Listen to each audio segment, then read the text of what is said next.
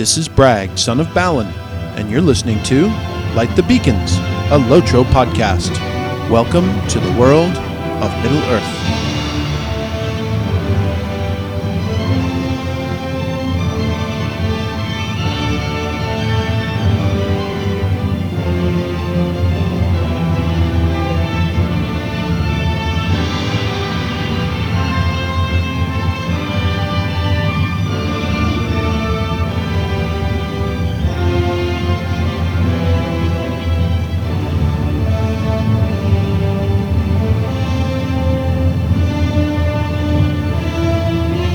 Beacons of Minas Tirith! The beacons are lit! Lotro calls for aid! And Bragg shall answer.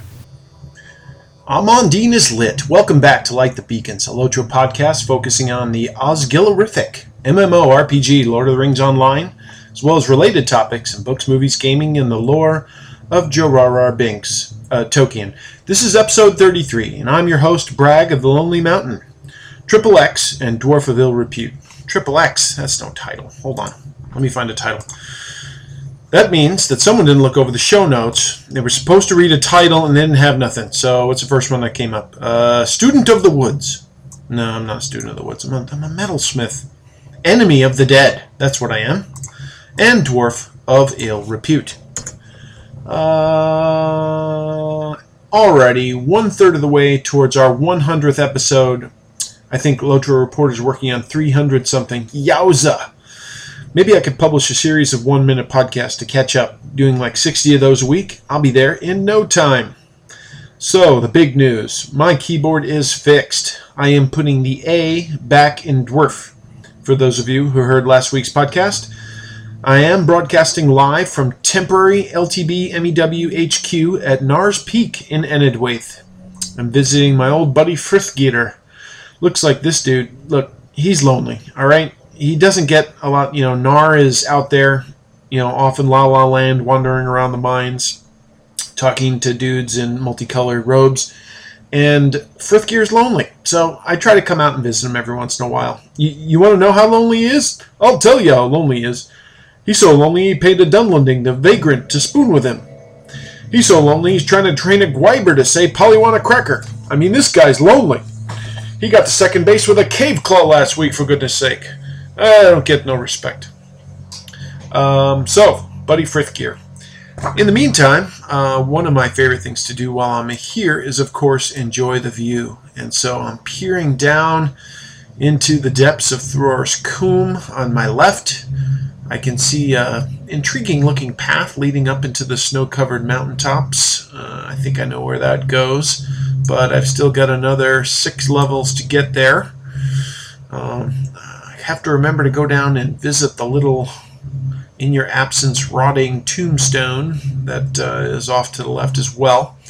But what's neat, right now it's 4 dawn, and as I peer across the valley, I can see the shadows leaking back from across the landscape. It's the snow is almost tumbled down the mountains and filled in the foothills with pine trees peeking out. I can see the outline of the top of Harndirian sticking out from above the hillscape in the distance. And far off to the right, maybe just the base of the establishment there for Lanuk. As I turn back towards the mountain, I can look up and see the peak of the mountain just above me, and the quaint little dwarven stronghold of Zudragund, opening up from the mountain. So this is, hey, there's no two ways about it. This is one of the best views in Lotro. Enedwaith is filled with them, which is why I like venturing into this zone. And I can see a little light snowfall kind of petering down from the skies. And it's a great backdrop for us to broadcast this week. So let's get to it and light our second beacon.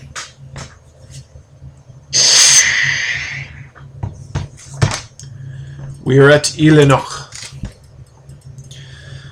First it's time for CRAP, corrections, retractions, and apologies from last week. So last episode we offended the line of Ilsidir, all 35 of them, firework starters, Val lovers, anniversary enthusiasts, Nagas, Calenhad Beacon fan club members, and the Lost King Evidwe in for Cal. Poor soul. To you all, I issue a very solemn and heartfelt sorry. So what's going around the community? Viewer comments. And had a viewer comment that they're not a viewer this week, but I think that's just a troll. So we'll continue to call them viewers for now while we're tabling that movement.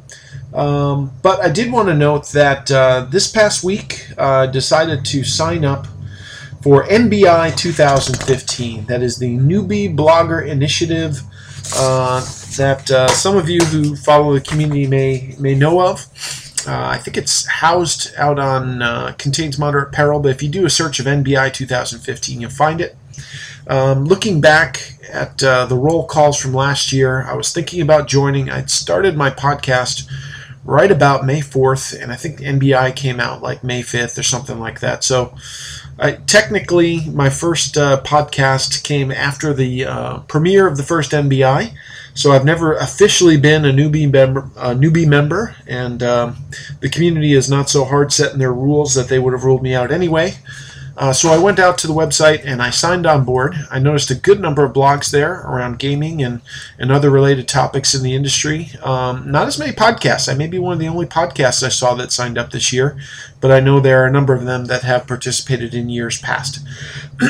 And instantly I was greeted with a hearty welcome, including Twitter FFs, friendings, comments on my initial NBI post out on their website. And what a vibrant and enthusiastic community this is. Was instantly happy that I'd decided to join on. This is great stuff.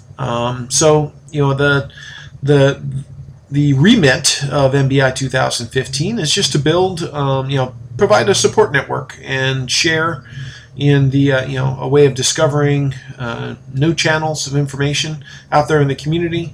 Help those new to blogging and podcasting by giving them a hand. I've got 32 episodes under my belt, and I still don't know what the hell I'm doing, so I think it's going to be of great benefit to me. And again, already providing some benefits. So very excited about that. Maybe they can help me figure out why LTB does not appear in iTunes when you search on Lotro Podcast. Minor detail. Yeah, I think I've got my WordPress feed set up. I think I've got the metadata set. I don't know. It doesn't show. I'm sure I've got a lot of followers out there for people that mistype Light the Bacon, looking for gluttonous barbecue recipes. Talking about bacon's making me hungry. So what else is going on in the forums? I noticed some activity lately on the forum that was started earlier this year by Vivian and Freelorn, asking people for some of their greatest quality of life issues in the game. Either defects or minor annoyances that have been bothering them for some time, trying to build some consensus around how they should prioritize their development list. And someone chimed in and said, hey, are you still even paying attention to this? And Vivian posted pretty quickly, so that disappeared in the dev tracker, saying, yes, we take a look at this and you were considering it all. The next post was, well, which ones are you addressing and when? Because I haven't seen a heck of a lot of them. So that's a valid question to ask. It would probably be a bad idea for Turbine to start answering that question, and thinking they have some level of accountability regarding their detailed development plans with the community. But it would be good to see a few issues that were mentioned and highlighted appearing through patches over time. But as I was out there, I did enter one of my own forum bug entry that, I didn't read through the whole thread, but I glanced through it and I didn't see anyone note it. And here's one of my big bugaboos about the user interface in Lotro. So if you press Shift-I, you will pull up your legendary item panel. You'll see a list across the top of your 6 basic LI slots that you have available, and then 4 that you can get now for Mithril coins. And once you're done spending all your points and setting your gems and your relics and doing all that other fun stuff you can do in the LI panel, you can go up to the right-hand corner to press the close window button, which just happens to be a scant, let's say it's 3 pixels away from the final Get Now LI tab, which if you click it, takes you to the Lotro store and proceeds to clock until you pull up your legendary slot unlock product that is available.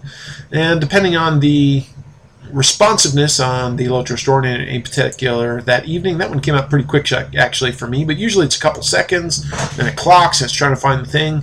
It's like, look, I was trying to close the window. You don't place the two buttons so close together that I would say I probably accidentally pressed the tab slot maybe at least a third of the time, and it is very annoying, and it's been that way since it came out. And all it would take to fix would be to adjust the size of the window only marginally as a default, so that that's not available. Yes, you can shift the window yourself manually to avoid that circumstance. All you have to do is pull the right hand side across to give yourself a little bit more space, but it would be nice if the default did that as well. So that was my little issue that I entered into the forum bug entries. I would think checking the default size for a window when it pops up would take about, I don't know, maybe about 10 seconds to program, and good 20-30 days to test.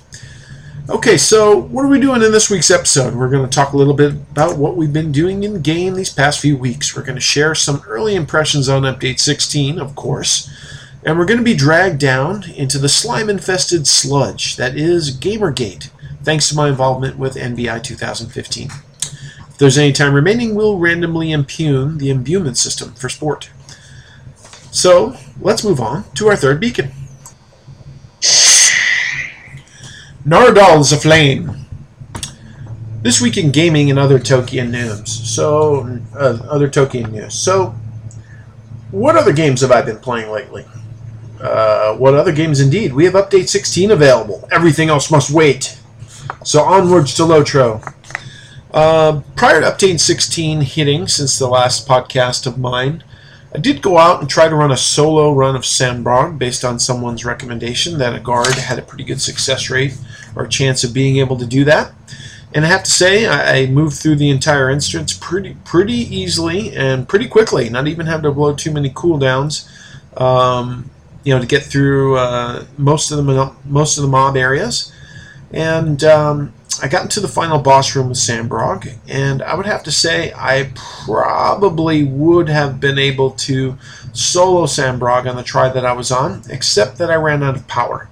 As you know, there are a number of power drains around the room that occur over time. As a guard, I can catch a breath to restore some power. I can also obviously hit power potions early and often. I probably, if I'd had, a couple of those stupid potions of inebriation, I forget what they're called. Some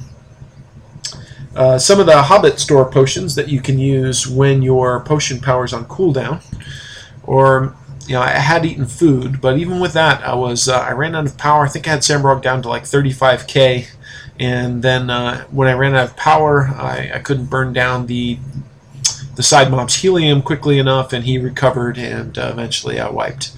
But that was a good long fight. I think actually with a potion of rejuvenation or some other recourse, or maybe even another build to build power a little bit, I probably would be able to solo the entire instance. So I might go back and try that sometime soon. If anyone out there has soloed Sambrog in your class and has a tip for me on how to do it, either with a guard or with another class, I'm interested. Let me know.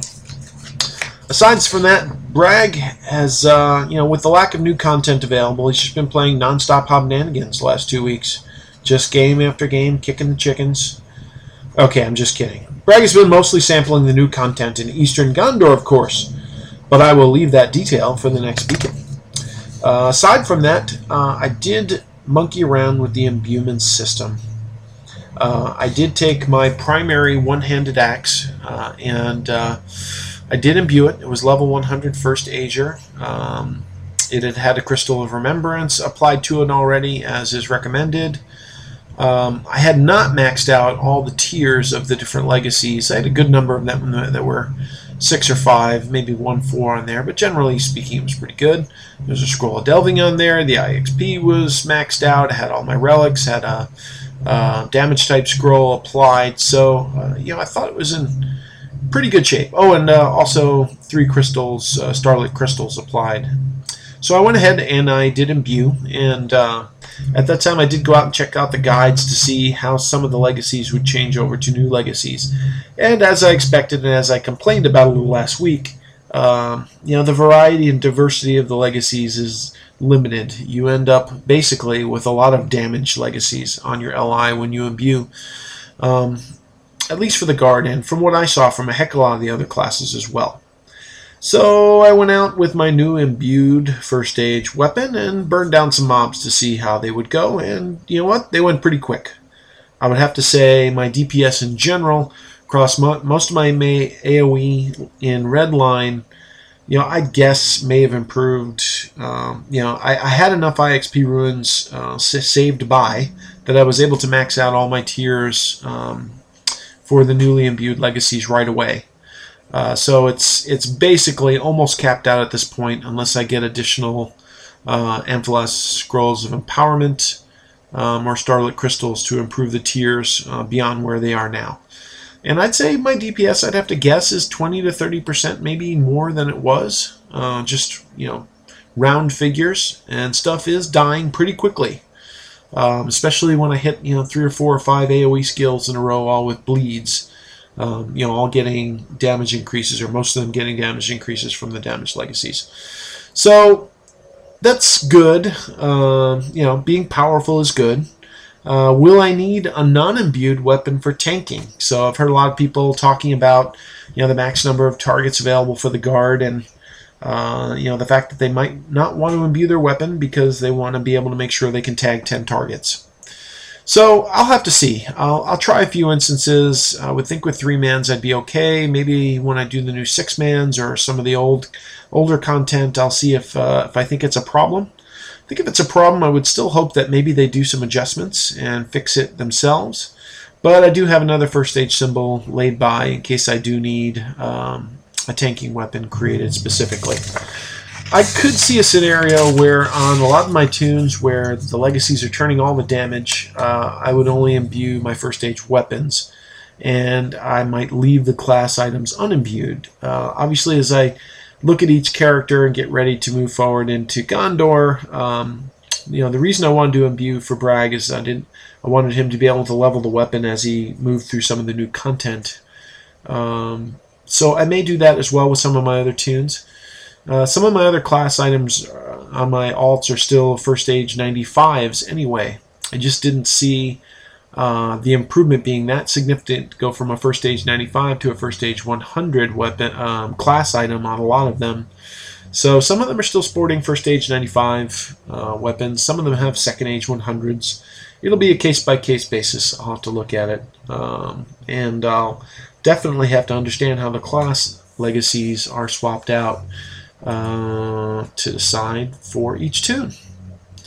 Alright, so what's my Bjorning been doing? Well, he's in Enedwaith. Alright, so, I was questing with my Bjorning this week, and I had to bring this up. Does anyone else talk to the mobs when they're fighting as a Bjorning? You're like, oh, you're beating me. Oh, you're so strong. Oh, your sword. I'm losing. Oh, no. Oh, I'm a bear. Surprise. Didn't see that coming, did you? Run. Run. It's too late. Claws, teeth, blood. Oh, the humanity. Didn't sign up for this, did you? I'm the only one that does that? Okay. I still like switching into bear form and surprising the crud out of him. And also, didn't run into this previously, but now that I'm in Enedwaith, you may remember the quest where you disturb some honeycombs for, I think, Candaith, or Saraden actually, and collect those for one of the epic questline quests. And as you disturb the honeycombs, swarms of bees pour forth. And there's nothing more fun than sicking a swarm of bees on a swarm of bees. Suddenly you've got hot bee-on-bee action. Hey, you like them apples? Bizacz. So, yeah, making bees fight bees is fun. And lastly, in Enedwaith, boy, this landscape is beautiful. And the quests just pile up. There's a lot of remote items in Enedwaith as you're questing around and you kill something for the first time. It'll show in your inventory and you open it up and it'll be like, return this to the local ranger camp for extra stuff. So lots of times I'm turning in 6 or 7 quests at a time. It's very efficient for leveling. Gloom Glens, I think, is one of one of the more underrated areas in Lotro. Just the design of the place to make it almost the kind of the maze that it is would have been quite an accomplishment. I like the terrain; it's interesting. It holds lots of twists and turns, and fishing at the fishing hole is always fun. Although I went out there and I noticed my Bjorning is level 69 and does not have a fishing pole. Never fished. Why would I need to, right? I could just turn into a bear and duck my head into the water and come out with a giant salmon in it. So what do I need a fishing pole for? But I guess I'm going to need it eventually for some of those daily tasks down the way. So I'm going to have to find me a fishing pole for my bear, although that seems a little counterintuitive. Met Nona at Lanark. It's always fun every time you move through that zone. It's definitely different when you know she's not just another NPC and she's going to be a major part of the story, sticking with you for a long time. You pay a little more attention to her comments and text and the way that they develop her as a character. Makes me wonder sometimes when they premiere some of these NPCs if they know already that they're going to make them a major player, or that just kind of develops as they develop the zone and move into the next area. There's such tragedy ahead for her. Spoiler alert, but sadness. Also finished the epic in Enedwaith, and was doing the final quest in there where the Rangers first start to show some of their foolhardy tendencies, where they decide to explore the Forsaken Road to test out if their forged rings of Barahir can fool the dead, and see if they can learn anything that might help Aragorn in his quest. And so you're following Candaith, and you get to the end of the Forsaken Road, and you're beating up the kind of Walking Dead leader Brutu. And some of the text from this guy is hilarious. I don't know if you remember this, but you're with Candaith, and you're fighting with them, and Candaith says stuff like, "Witness the strength of the Dunedain and their allies." And Brutu says, "Yes, I am filled with the fear of you. Perhaps these other will do." And he just throws like 4 more guys at you. And then Candaith gets angry and he says, "Brutu, enough of this! We need to prove nothing to you." And Brutu says, "But I think you do. Here, more guys." 5 more guys come out. Then Candaith finally says, "We did not come here to entertain your careless whims, Oathbreaker." And Brutu says, "And yet you do so most admirably. Ha ha ha! Come, my kin, slay them." So this Brutu guy is awesome. I love the text on the little exchange they have there. Of course, until he stabs Candaith in the... Oh, spoiler alert. Until, other stuff happens at the end of that instance. Was able to run out without a problem. I know at one point that instance was bugged. People were stuck in combat, not able to run out with all the ghosts tracking them down. But you can burn them down until they're green, and when they turn green, as long as you move away, you will not re-aggro them, and that way you can move through the camp. And I think they also just changed it so that if you run to the ranger in the back, the ghosts will peel off over time. The Oathbreakers, I should say. So, level 69 now with my Bjorning. May do a few more quests in the Lich Bluffs, or perhaps in southwest Enedwaith in the... what's it called? The Mornshaws, I believe, with the quest line that culminates with the Hunter. That's a good one. But I'm quickly out-leveling the area, so I would imagine soon I'll be moving on to Duneland. Haven't done anything yet with my Mistral or Cappy and Lore Master, except for the reset of my LIs. Did take my Cappy through the initial West Pelargir quests to the point where he can now plant 2 banners at a time. That's always fun. Talk about that a little bit later. And I did do a little bit of work on my Burg.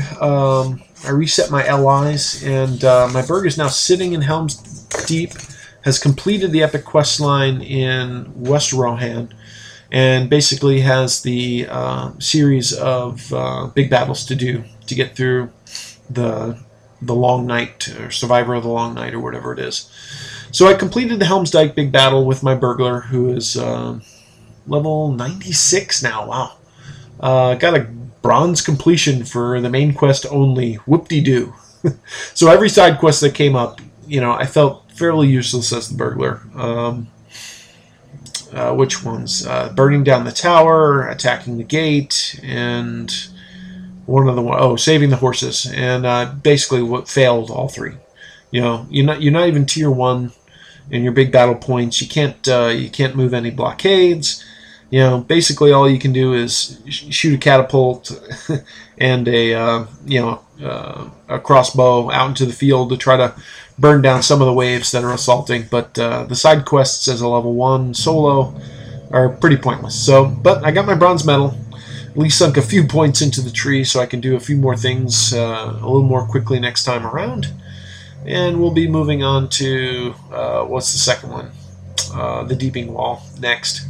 So with the new content, I'm not that motivated to move through these that quickly, but should be able to join people looking for duos once I get another level under my belt, maybe 1 or 2. Obviously, they'll upscale me, so I'll keep an eye out for that.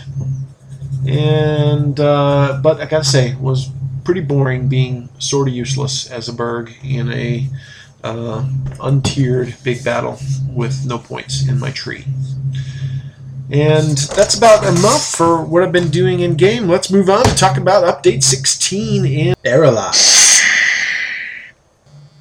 So, one of the reasons I've been monkeying around with my Bjorning in Enedwaith, even though I have the new content available in Eastern Gondor and plenty of tunes to go through it, is that typically I only play the new content when I have basically 100% dedicated time to be immersed. If I'm distracted, if I only have a couple minutes here or there, I know that I might have to get called away to do something else soon, or if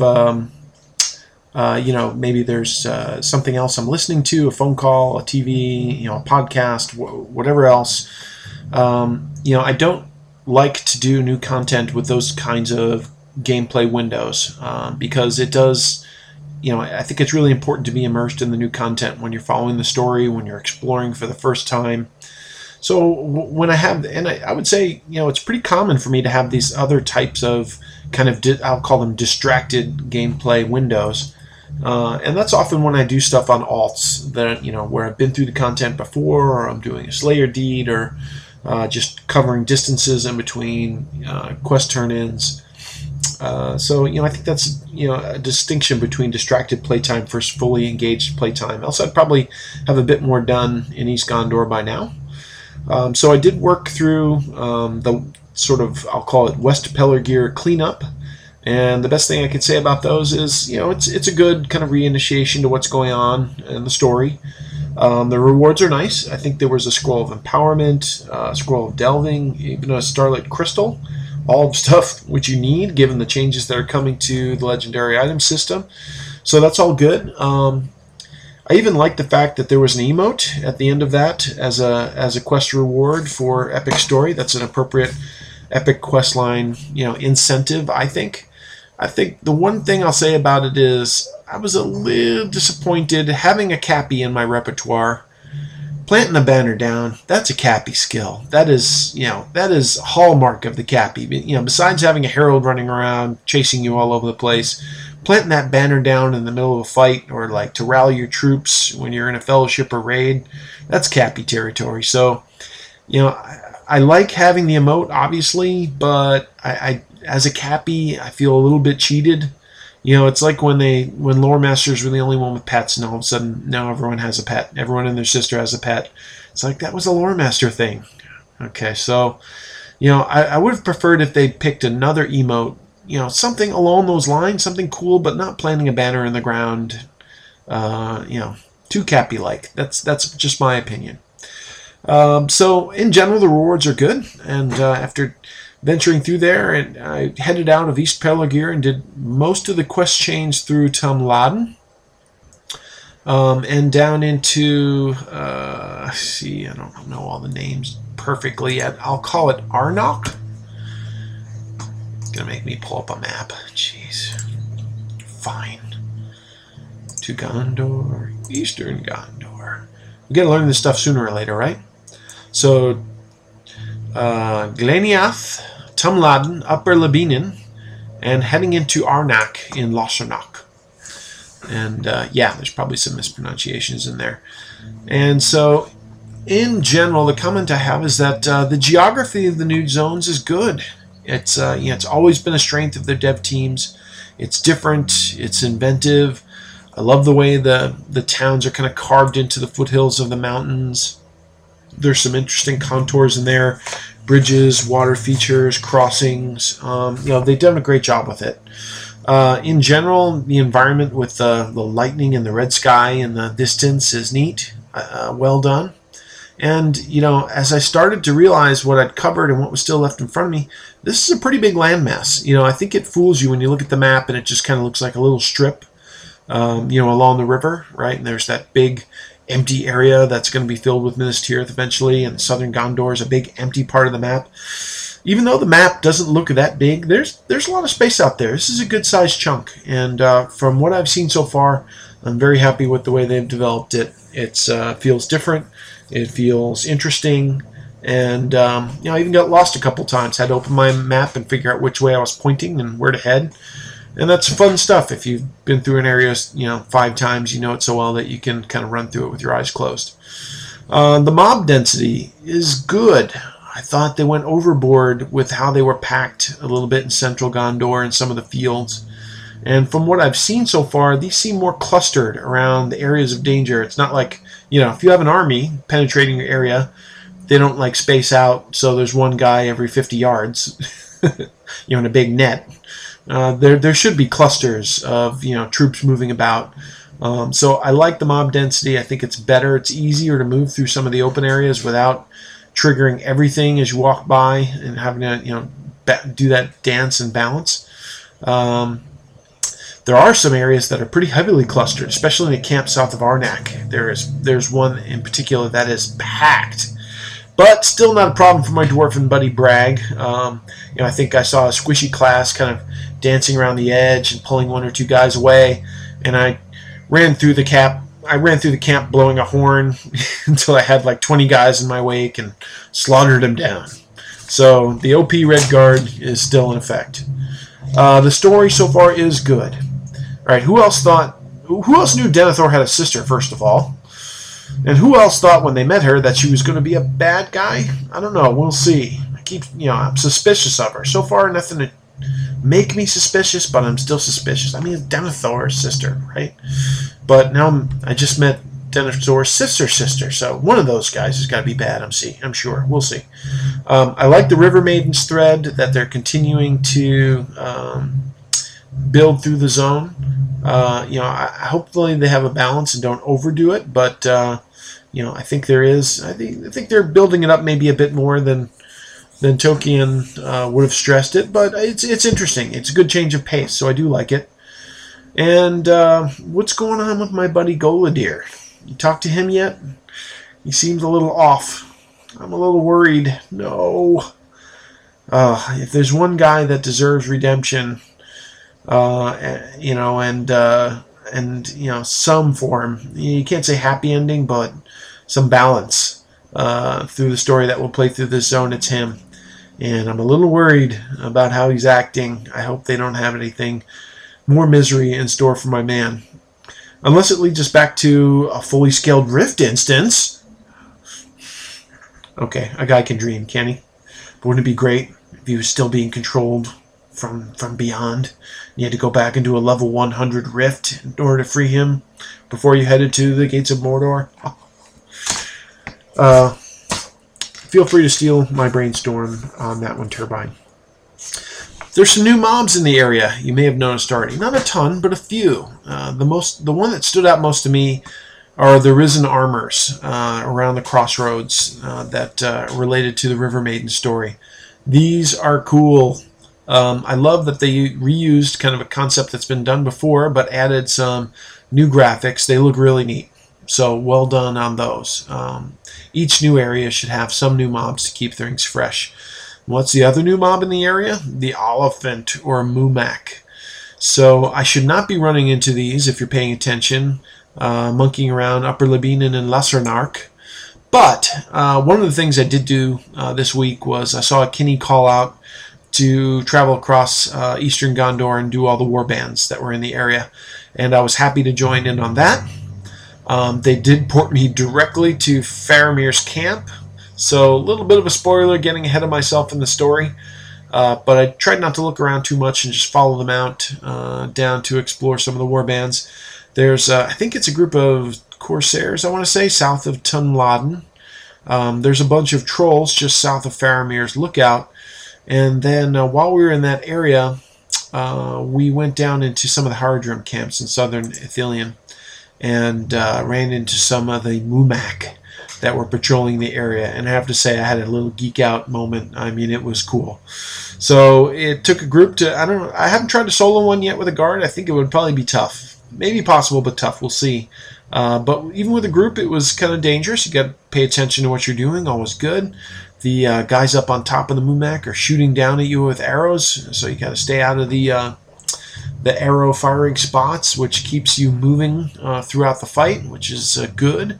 There's, I think, a stomping mechanic. I did get, one shot one time. I'm guessing that either I was sitting in too many arrow squares before I knew what they were, or I got stomped on by a Mumak, and I was happy to die. It was neat. So really good job on those. They're fun. It's great group content and appropriate, obviously, for the lore, and are pretty epic, especially for your dwarven and hobbit buddies that can barely see over their toenails. What I want to know is, where are the little arrows to climb up his back and get on top like Legolas does? And one other suggestion: if you're in a group, every time you kill one, it's required to say, "That still only counts as one." All right, so what else is going on with Update 16? New quests. Meh. There's nothing terribly different or exciting yet that I've come across. The best I can say is they help you explore what is a nice landscape.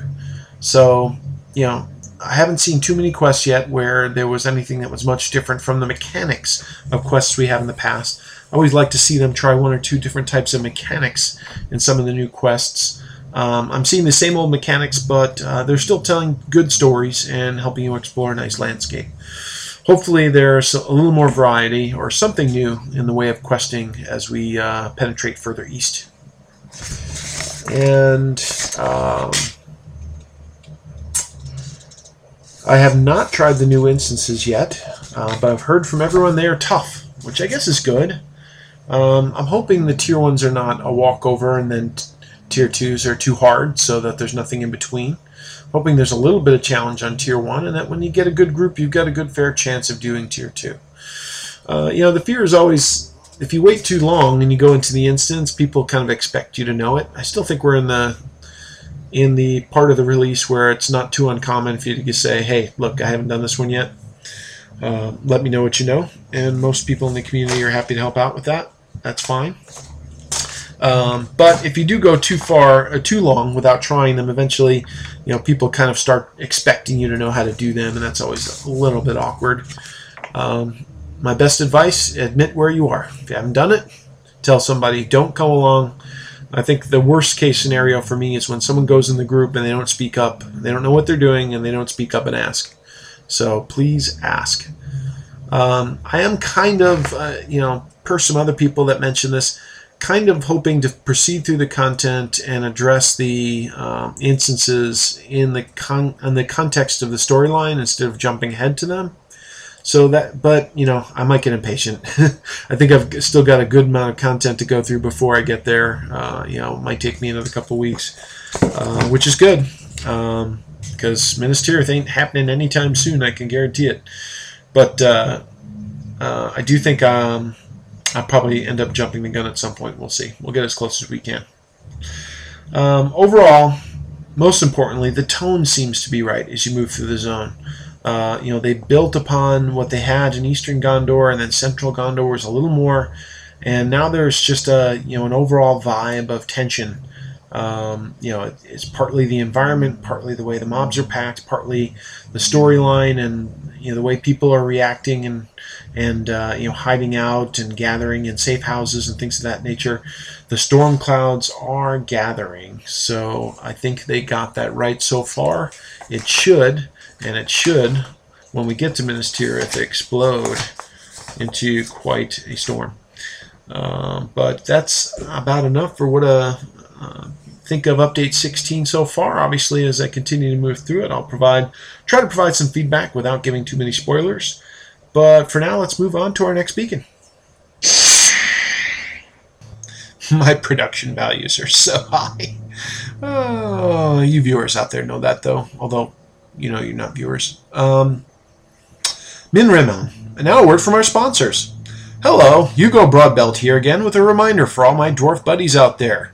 Tramping around with Mumakil in Eastern Gondor can sometimes make me feel a little self-conscious about my size. You know, that I'm not being all I can be. Well, now you can be the boss again with new EFD Extends for Dwarves. Listen, I have traveled from Erebor to Ered Luin, and everywhere I go I get the same question from dwarves. Does EFD really work? And my answer is, it works for me. So the next time you're struggling to get up Nar's Peak, remember EFD. And if you call now, we'll send you a discreetly wrapped Hobbit present with a 1-week supply for free. So what are you waiting for? It's pay to win with EFD, Extends for Dwarves. That brings us to Calenhad. So now, as part of my joining of NBI 2015, a topic was thrown out, a challenge, as it were, for all the new bloggers and podcasters out there. And the topic was, how has Gamergate affected me? And I thought for a while about whether I wanted to discuss this, and I was like, geez, if I post something, will I draw some ire from the community? Will someone threaten me?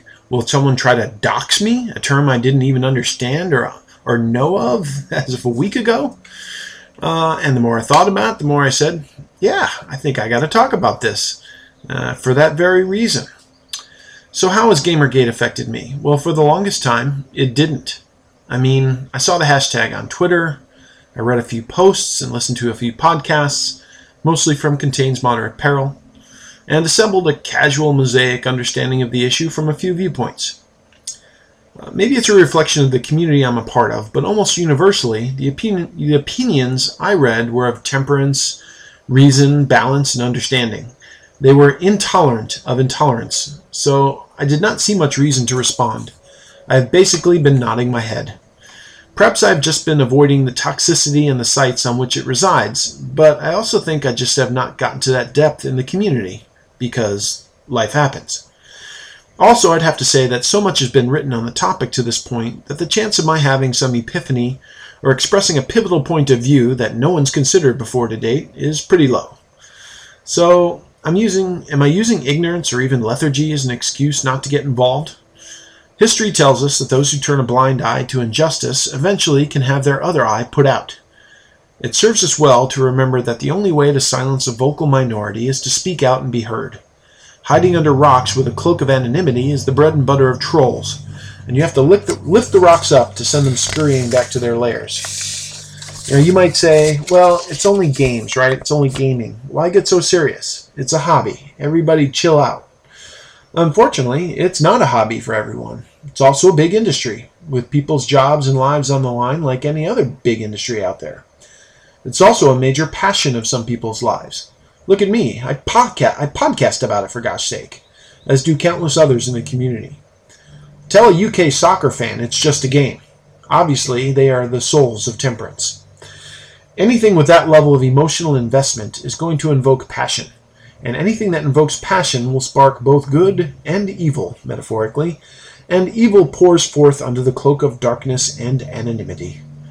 That's part of the reason journalism in any industry can be so important, to help shine a light on things that normal people, bustling about their lives, might not ordinarily see. Once the darkness is exposed, however, the community needs to respond. The community is the ultimate salve to cure these wounds. In the end, we all know there's going to be immaturity, stupidity, racism, homophobia, misogyny, whatever else, maybe even a dash of perversity in all walks of life. It's unfortunate. But we all have to have faith that the balance of good is normally going to outweigh the balance of evil, and that once galvanized, good will prevail. That means taking the time to get familiar with an issue and join your voice to the chorus of reason, if only so that others can know that you're out there and they are part of a community that values basic human decency and logic. Or more importantly, basic dwarven decency. Speaking of which, it's time for Blessed Relief. Here we are, Halatharian. Gondor's message has once again reached Edoras, and that brings us to the end of the 33rd episode of Light the Beacons. I would love to hear your plaudits, feedbacks, rants, diatribes, and most of all, your constructive critique. If you have another viewpoint on Gamergate, please let me know. I'm getting involved here. You can contact me at bragsonofbalin@gmail.com. That's brag with 2 A's. The second A stands for Yo Adrian. Facebook or Twitter at bragsonofbalin. Or my website at likethebeacons.com, where you can post comments directly on the podcast. I kindly request that you take the time to create an iTunes review. If perchance you are so inclined, I would very much appreciate it. If your comments incite me to forgo my dwarven apathy, I will try to include them in the next podcast, or at least respond in some way. So I hope you laughed either at or with me. I hope you might have learned at least a little something you didn't know before, or perhaps looked at the game with a slightly different perspective. And most of all, I hope you enjoy your week in Middle-earth. This is Brag, son of Balin, signing off. Baruch Kazat. And remember, the next time you find your community lacking basic dwarven decency, you might be in Rivendell. In which case, light the beacons. All right, Grima. Just a few more times up and down the path to Thor's Croom here to fetch my luggage. You'll have that Hidden Master of Stairs title in no time. Mush, my friend. Mush!